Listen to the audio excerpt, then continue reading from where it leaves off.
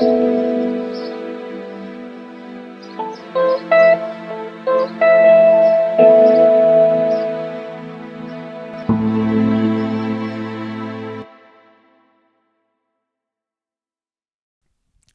guys, and welcome to another episode of Solace in the City. Today I am so excited, but also a little nervous to be sharing my conversation with my beautiful, wonderful, incredible friend, Hillary. The reason I say I'm a little nervous is because I definitely shed a lot of vulnerability and open up about problems that I still feel a little bit embarrassed or shameful about, but at the same time, this is like talking about this stuff is the whole purpose of my podcast, and if I don't practice what I preach, then I'm kind of going against that. So I hope you all tune in, and I have no doubt that you'll take a lot from this, specifically that a lot of therapists, including Hillary and, including myself, have dealt with our own fair share of mental health difficulties in our past. And it's what's either propelled us to, go into the field or made us better therapists and more relatable therapists along the way. And, I think that's something really important to recognize, especially, if you're at all hesitant to go into therapy to begin with because you're worried of judgment, of being, psychoanalyzed, etc. It just, something to keep in mind is that, the person sitting across the couch, looking at you in the Zoom has or is still dealing with a lot of difficulties of their own. And so it's that relatability component that really makes therapy so wonderful. But before I, jump into the episode, I do want to quickly mention that we do talk about a lot of topics that could be triggering, such as going in depth on eating disorders and anxiety and depression. So, if that's at all triggering, just keep that in mind, and either while you're listening or before pressing play. But I do want to quickly say that, but I also don't want to take up too much time, and I want to share this amazing episode, and also just again emphasize how much I love Hillary. And Hillary, if you're listening, I love you. And I'm excited for you guys to listen, and please let me know your thoughts. Slide into my DMs, and and if you take anything away from this, go to therapy. Reach out to Hillary. She's an amazing private practice and is taking new clients. So enjoy the episode. Hello everyone, and welcome to another episode of Solace in the City. Today I am so excited to be here with my amazing friend Hillary Weinstein, who is a psychotherapist with a private practice called HLW Therapy. Yay! Hi guys. Thanks for having me, Zoe. So I'm so excited to ask you just a ton of questions about your practice, like everything you do, but for some background, if you don't mind just starting off by telling me a little bit about yourself. Where are you from? How old are you? Where'd you grow up? What's your story? Sure. Kind of weird telling you this because you know these details. Yeah. I'm 31. I'm originally from Long Island. And I just said that super Long Islandly. Did you hear that? I just totally said Long Island. So I'm from the Island. I graduated social work school in 2000. God, I don't know time anymore, but I think it was 2012 or 13, something like that. So I've been practicing since. I worked at a Montefiore outpatient psych hospital, Bellevue Child and Adolescent Psych ER for a bit, which was pretty intense. Wow. And then a group practice, and then I decided to go out on my own and start my own practice in 2018. Wow. So you've been doing this for a bit, and I feel old. And add on the years in social work school. I guess, did you study psychology as an undergrad? did. Yeah. How did you become interested in the subject? Honestly, I took a psychology class junior year of high school.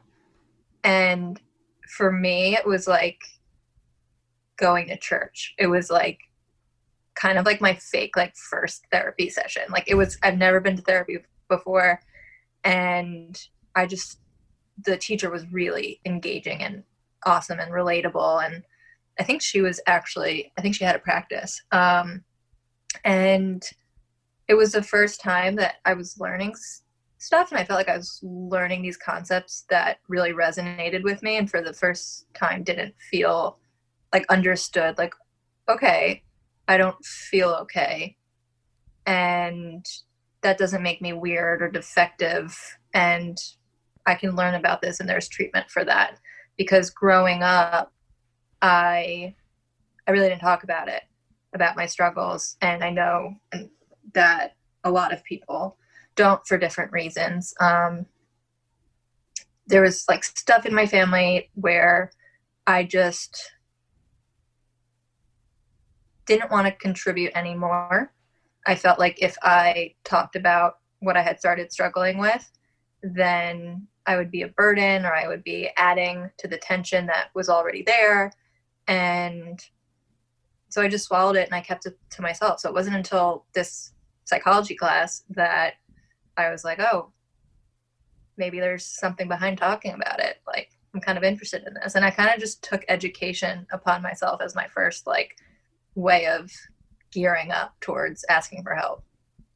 So did that class like inspire you not just to study psychology but to become a therapist, or was it more just like spiked your interest in the field? Good question. Originally it was pretty like selfishly motivated. I think I honestly thought if I like learned about psychology, I could just fix myself. But eventually that changed, because a family member of mine, their therapist did incredible work, and I started seeing that difference. So I went to him and I was like, because this was around like senior year of high school and you have to start kind of figuring your shit out. Mm-hmm. And I was like, you've been really helpful and you've been instrumental in my family. And like, how did you get here? And like, do you like it? And just started asking him questions. And honestly, he was my first kind of mentor. Hats off to him. I really appreciate it, because otherwise I would have had no idea like between all the different degrees or how I wanted to like navigate college. And I know it's weird to even like, most people don't really know what they want to study going into like their freshman year of college, but between that class and this guy, I just kind of was like, yep, that's what I'm doing. That's so awesome. I like wish, it's so weird that maybe it's just because like I went to a very small school, but we didn't have any classes in psychology. We just had 2 counselors who were visited by practically everyone. In high school? Yeah. I guess there is like AP Psych now that I think about it, but I feel like mostly you hear of those as like learning terms and things like that, not really. Yeah, that's what mine was. It was an AP Psych, and it was, we didn't have any psych classes like earlier than that, earlier than junior year. Which honestly, there should be, like psych light for the developing mind. But yeah, we had like a couple, they were like guidance, not even guidance counselors. I don't really know what their job description was, but it definitely wasn't someone you go to and talk about feelings with. Yeah, but that's so cool that you knew kind of right off the bat, like what you wanted, or you had your end goal and like you kind of knew how to get there. But it is so funny. Like, I know that the majority of the reason I want to become a therapist is for like quote unquote selfish reasons, whether it be to like know how to raise a family more effectively or know how to react with my family members more effectively and know how to like fix myself more effectively. And I think that's like a common theme that's not really that people don't really realize I don't know, maybe I certainly didn't realize it until I like read Lori Gottlieb's book and talked to you, and I was like, holy shit, maybe like every therapist has like a history with like that Like a relates little it. bit of a egocentric motive. I know that one of my, and I think I told you this, I know that one of my teachers I went to the Institute for Contemporary Psychotherapy after grad school, to the Center for Studies of Anorexia and Bulimia, excuse me. And the teachers there were all practicing, they all had practices centered in eating disorder recovery and or rehabs or what have you. They're really impressive. And there were like round table 10 people discussions, and in one of them, this woman who I look up to a lot, someone had asked the question, like opening it up, like, am I the only one who kind of like wanted to fix myself? And like that's how I got interested. And she's like, if you meet a therapist who says that there weren't selfish motivations starting their studies, they are lying. That's so not true. That's so interesting. And I mean, I certainly relate, have like had my own mental health struggles as well as like friends and family. So I guess my next question, as I've kind of prefaced already, but so prior to pursuing your career in mental health services, did you yourself ever struggle? And if so, like when and in what ways? Yeah, I struggled in secret probably from the age of 13 or 14 until I guess like 17 when I finally asked for help. I struggled with depression, but I didn't feel comfortable telling anyone about it. I felt like I would cause problems, or I don't know, looking back on that now, that's so not the case, but in like a teenager's mind, that's so often the case. So yeah, I kept it to myself. I thought I could just fix it all in one high school psych class, realized that wasn't working. And through, no pun intended, swallowing it all, I developed an eating disorder. The feelings that I was pushing down, they had to come out somehow. I developed a really vicious eating disorder. I struggled with anorexia, exercise bulimia, and binging and purging. So pretty much the whole shabam. I would restrict and exercise, and then it would turn into late night binging because my body was starving. I'd feel ashamed the next morning, and then I'd beat myself up again, and then I'd start the restriction obsessive cycle all over. I would be so hungry, and I remember like sneaking into the cabinet. I'd be elbow deep in the pantry or the fridge in whatever the hell I could get my hands on, and I'd feel so ashamed. It took up all the space in my head. I was consumed with what I was eating, when I was eating, tracking how much I thought I was quote unquote burning off, the shame of a binge, how I tried to get rid of the binge, all that. I wasn't even present at all. And that's the goal of it, really, of an eating disorder. An eating disorder isn't just a defense mechanism because a person wants to control. It usually starts out that way on the surface, but it's really to preoccupy your thoughts or dim your ability to think about your bad thoughts, that you can't access the feelings that are so painful. It's like a drug state, really. I don't view it as much different than popping a pill or drinking alcohol to get to that numb state. When you're so hungry, you're just not thinking. I remember feeling so dumb that I honestly felt like I was going to get hit by a car walking the street sometimes because I was just so unaware. That's why eating disorders are so insidious. It's hard to notice how addictive it's becoming and how dependent on it you're becoming while it's happening. And then it becomes this runaway train. I became a complete shell of myself. I was a person I didn't recognize or like. I was so annoying. I remember so vividly senior year of college, sitting at lunch at school. We had this cafeteria called the Terrace, or that's what we called it. It was with which sounds a lot nicer than it was. It was just on the second floor. But I was with my friends, and it was kind of like one of those Charlie Brown moments when like the voice is all distorted and distant. like they were talking about the night before or the night coming up or whatever they were talking about. But I was so anxious about the fucking contents of my salad and or like what I was going to put in my salad at the salad bar that I wasn't remotely paying attention. And I remember my friend called me out on it. She was like, Hill, and then she was really compassionate and gentle, and it kind of caught me by surprise, but she expressed to me that she noticed, and they all did, how I wasn't really there. And it became this conversation like in the middle of lunch while I was worrying about my salad that I wasn't expecting. And they were just like, we don't really recognize you. This isn't the Hillary we love. Like, what's going on? It was really tough.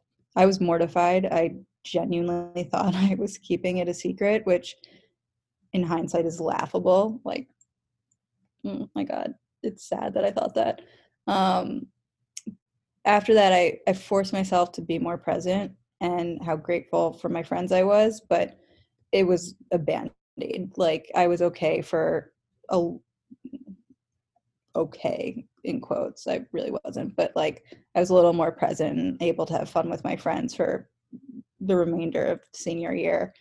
But I still like I had my secretive rituals, and it led to fights with my friends, and when they felt frustrated that they couldn't help me, which they couldn't, I lost some of those friendships. And when I look back on it, it was like the worst breakup or heartache compared to any boyfriend I felt. They were my family, but my eating disorder won.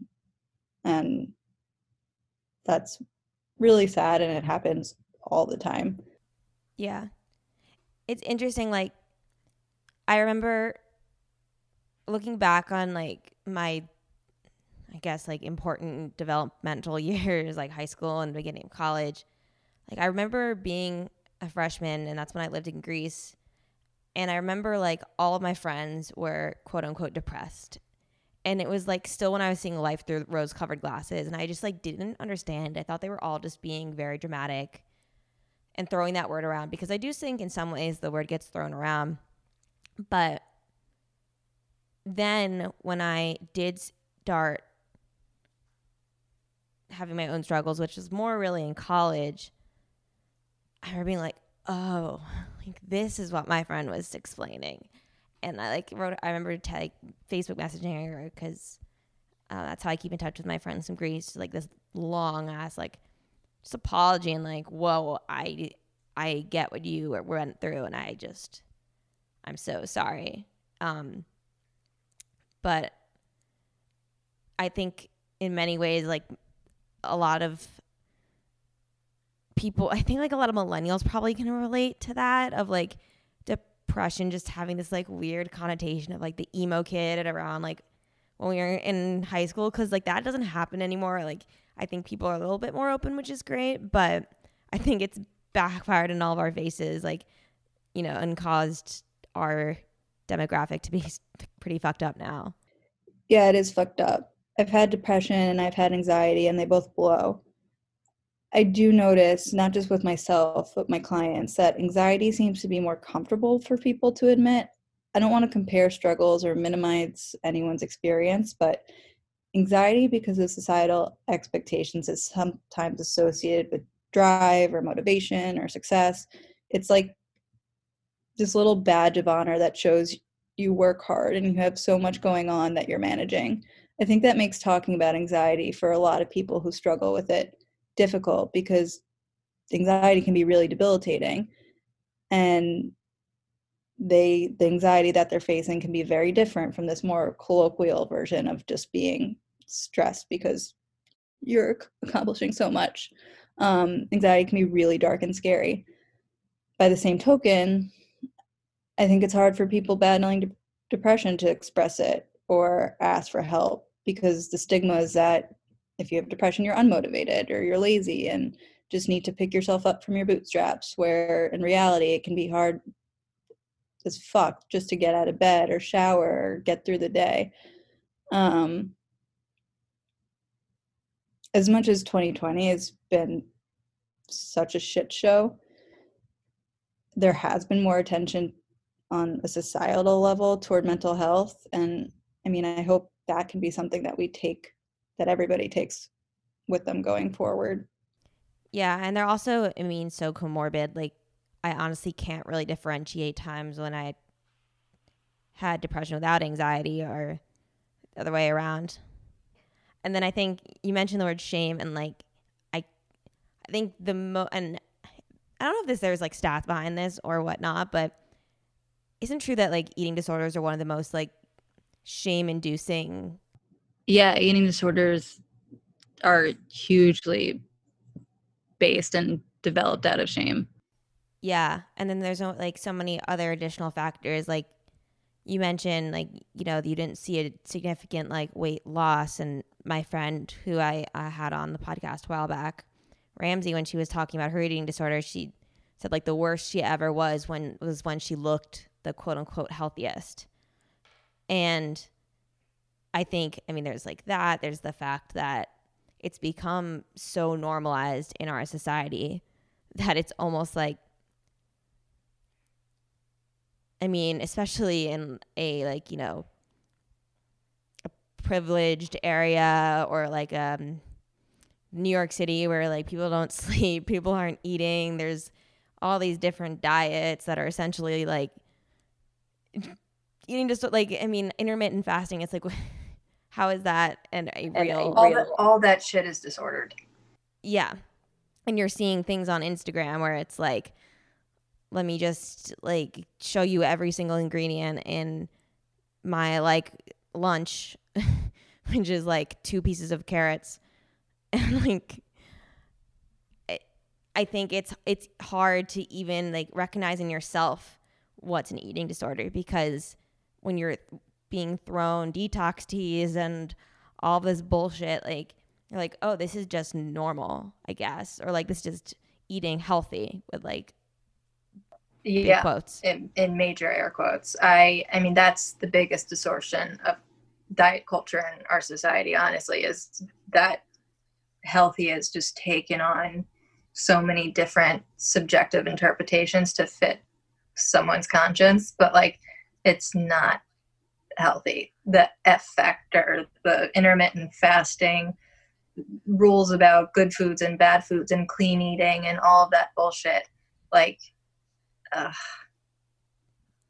it's just, those are the kind of comments that you throw into a kid who already doesn't feel like they have control or like they can express their emotions. And then whether it's from inside the family or in the classroom or wherever, you hear these comments and you realize, like, oh, well, this is something I can control. This is something that actually looks like and represents control. People will think I have my shit together. People will think I'm in control of my life if I'm ripped, if I'm toned, if I'm super skinny, if I have a thigh gap, if I whatever. They just think I'm crushing it. Yeah. Which is an awful stigma and can make, like what you said, your friend feel worse, because it's like if you struggle mentally but it doesn't reflect physically, it's almost like you're failing at having an eating disorder. Yeah, I mean, I remember like when I was at my worst, my own eating disorder, I remember posting a picture on Instagram, and it was my most liked, most commented on picture ever. And like I look on it back and I'm like, I mean, I need to delete that. Like I look sick. Like, and the number of texts my sister received that day and the number of texts my friends received that day being like, is Zoe okay?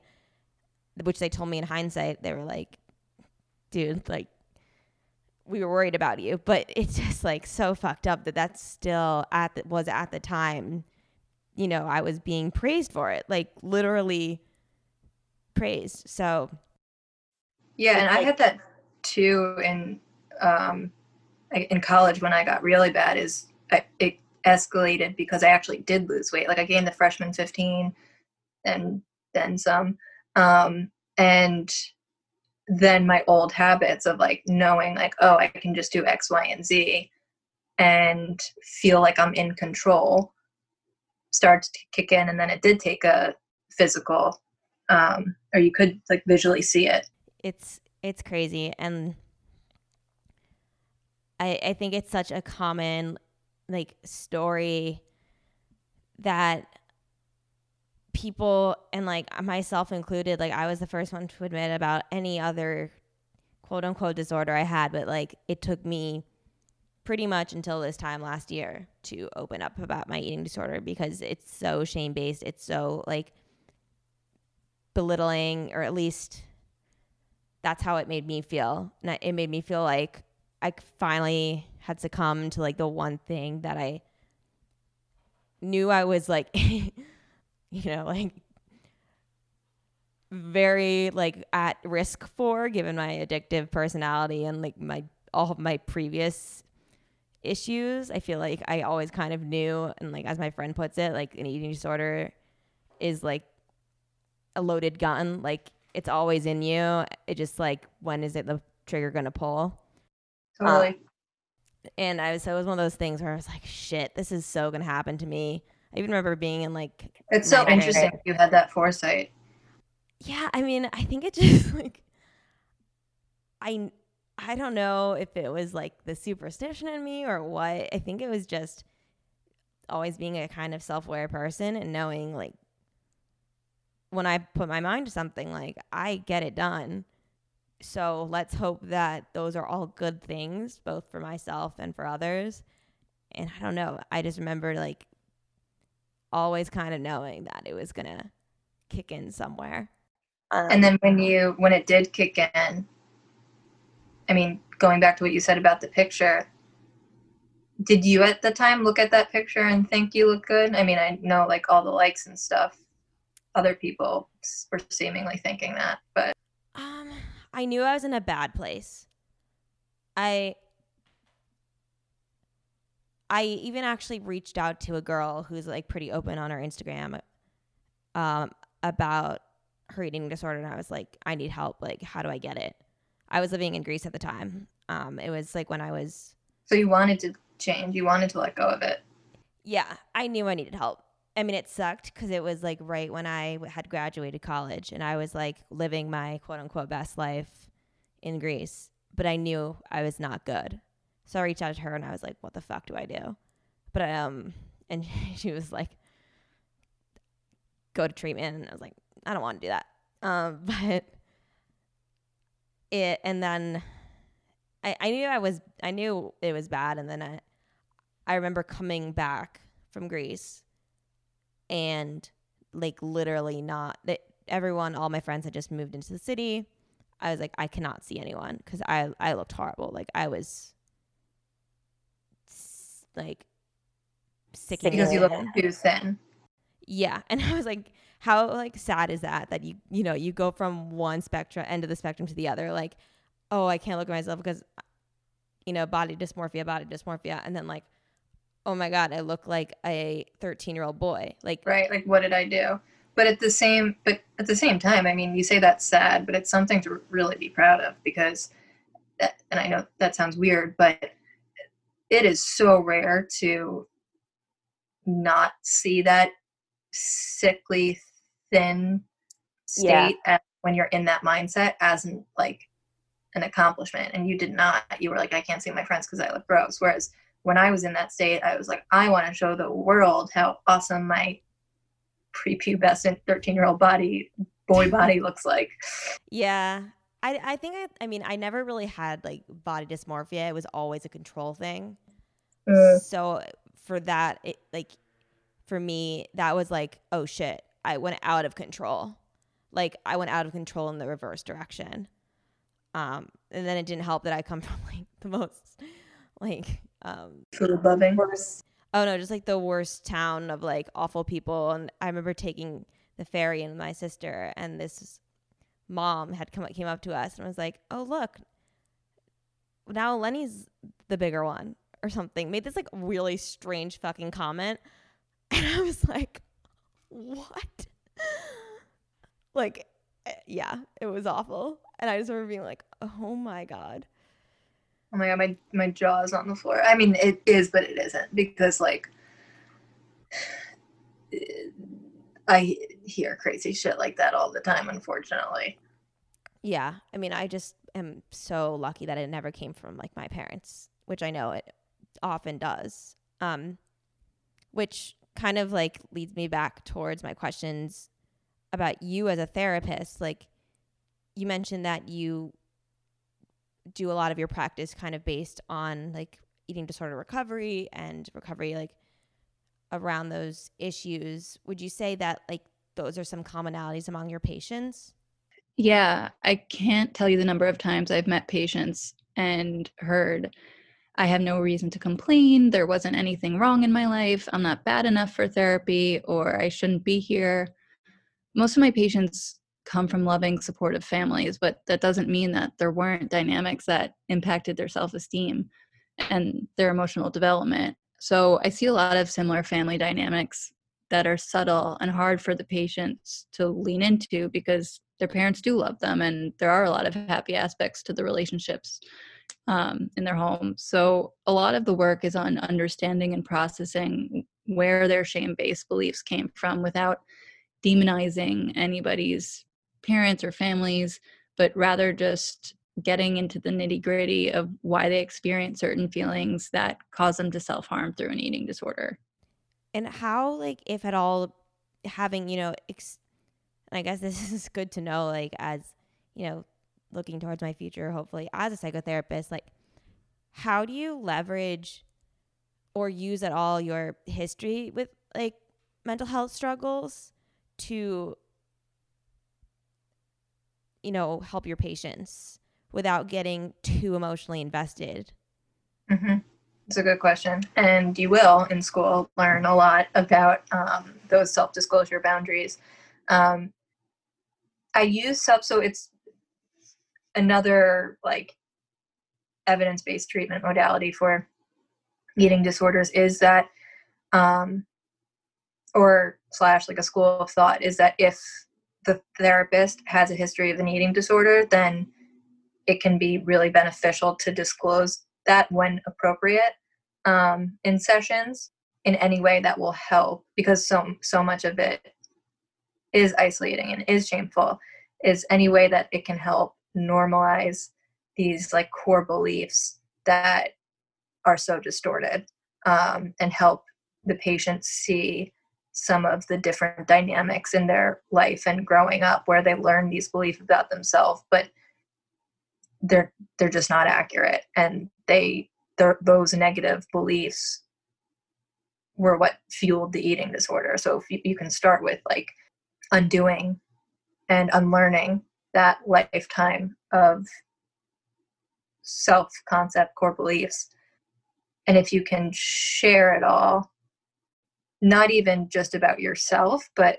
about others, that like this is common and this is, and like help educate them. And I guess what I'm trying to say is psychoeducation can be really helpful with a mix of self-disclosure. So educating them on the different components that lead to an eating disorder and highlighting that these components existed in their history. So it's not something that's like weird with them or makes them different or bad, or any confirming notions about this negative self-talk.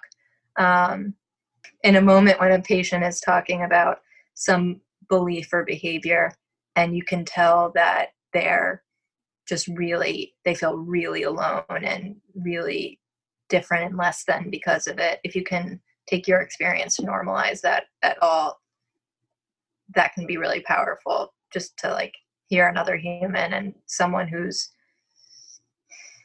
feels safe to you to say that. I know that was the basis for when I was in a treatment center.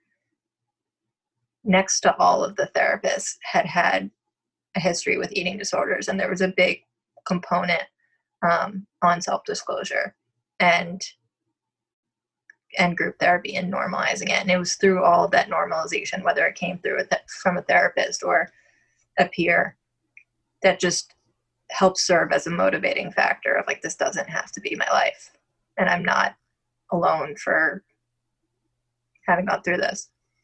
That's so interesting. I didn't realize that any of that self-disclosure stuff. Now it makes sense because I do have a therapist who will say things like, I'm about to say something personal, or like, and I kind of picked up on the fact that like whenever she would say something about her life, she would preface it in that way. So I was like, this must be some like social work thing. Like, but that's, I mean, it makes so much sense. It's almost like I'm almost bummed that in my past I'd never had a therapist like that. Like, I think personally, like, I get the most out of talk therapy. Enjoy is a weird word, but like enjoy it the most. I think it's most effective for me. But when I was like seeing a nutritionist, for an example, I assume that like, you know, registered dietitians, nutritionists probably also go into that field if they have ever struggled with they probably have it somewhere in their history, I imagine. Neither of my friends who are registered dietitians do, but I'll make them the exception and not the rule. I think if I or if my registered dietitian had opened up about some part of her history, like, I don't know if it existed, I think it would have hit home so much more because it gives that like relatability. And it's like, listen, if I was able to go through this, like, I'm not preaching to you. I'm not like, I don't know. It just like brings you onto their level of like, this shit sucks, but like it can get better. And like, I believe you can get through it too. Yeah, totally. And I mean, such a major component, whether it's with a nutritionist or with a therapist, of eating disorder recovery is trust. And that's because the origin of an eating disorder is because you felt like you couldn't trust, you didn't feel safe expressing your emotions, so you kept them inside and you took it out on yourself. There's such a huge component about trust. So when you're trying to recover from it, especially, I mean, your journey was a little different in that like it was mainly control based and you did want to get rid of it. There's so many people who, even if it's voluntary, there's a big part of them that doesn't want to get rid of the eating disorder at all because it does provide a sense of comfort that they feel protects them, even if objectively it is getting in their own way a lot. There's a lot of resistance to give it up. So trusting someone who's telling you, do this thing that is fucking terrifying for you, if you can add some more context there that's going to build on that trust, it can be really helpful. Yeah, no, that's amazing. Have you ever felt like when you were speaking with any of your patients, did you ever feel like you were speaking to your younger self? 100%. And I mean, there's a word for that. It's countertransference. It's transference is when a patient like sees themselves in, or sees the therapist as someone in their life and kind of projects that onto them. Because therapists are supposed to be like, kind of, for lack of a better term, like blank slates. You're not supposed to be friends. They're not supposed to know every detail about you. It's really only if it benefits the patient. But the opposite can be true, countertransference, which is seeing someone else or yourself in the patient. And that's a huge thing with eating disorders because there's so many commonalities and similarities with family dynamics or the trajectory of the eating disorder, like what we were talking about before with like you lose weight, you get praise, and then it makes it that much harder to come back from it. But I harness that to just try to give them what I didn't have, or what I would have wanted sooner. I mean, it can definitely be hard to try not to over-identify and bring it home and make sure that the advice you're giving is to that individual, not to your younger self. Yeah. Wow. How do you take care of your own mental health? Like, I feel like, and I used to like be like, wow, I could never be a therapist because I would absorb all of the emotion and whatnot. But lo and behold, it's the path I'm going down. And I think this podcast has shown me that like I kind of can listen to a lot and process it. But at the same time, I do it, once a week, maybe twice, not every day, multiple times a day. Like, how do you handle all of that pain without letting it overtake you and take care of yourself too? Yeah, I mean, certain, like, it's really important to accept that you're constantly evolving and that your needs and your boundaries are going to constantly evolve,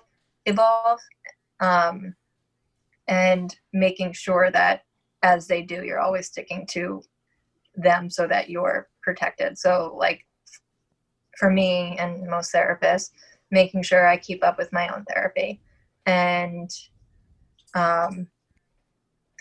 for boundaries, keeping the sessions to the sessions, not like creating a dynamic where we're friends and we're texting and I'm always there, because then I would never not be working. Yeah.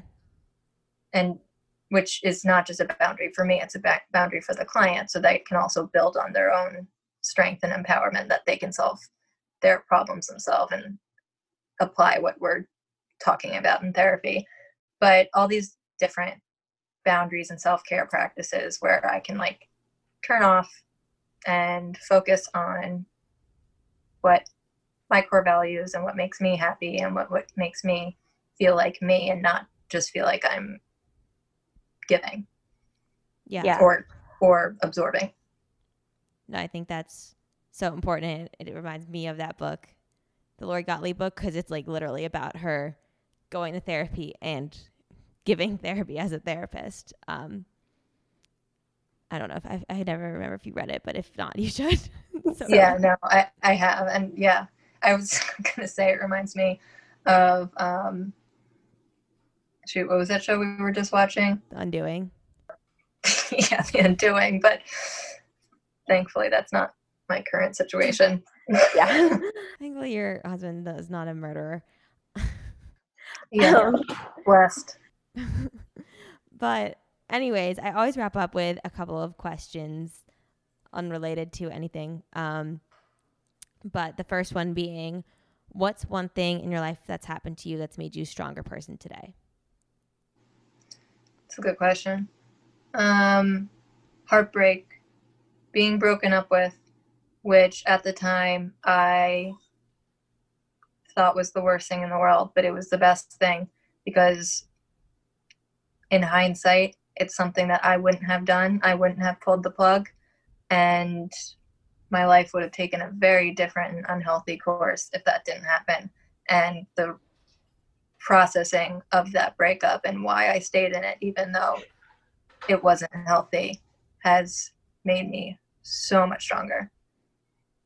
Yeah, definitely. I think it's hard when you look at things that you're like, I didn't take agency over this, but like I couldn't have. And so even though it was out of your hands, it was kind of like, or like, you couldn't be the one to do it. It's like good because I wasn't able to at the time. So kind of leads me to my second question, which is, do you think everything happens for a reason?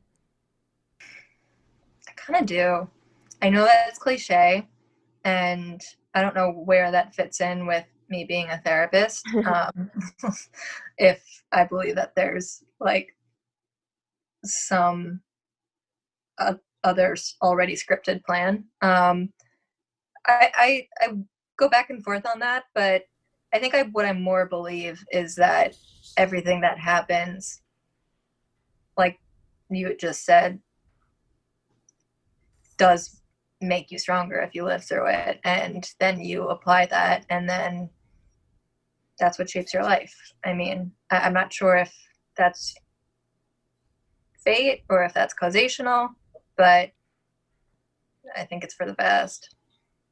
Yeah, it's funny because I go back and forth too. Sometimes I'm like, I feel like I usually agree with whatever the person says, whether they're like, yes, definitely, or no, like, but then I think about like the fact that I met you because you needed a dog to walk on or a person to watch, Gray on a certain day.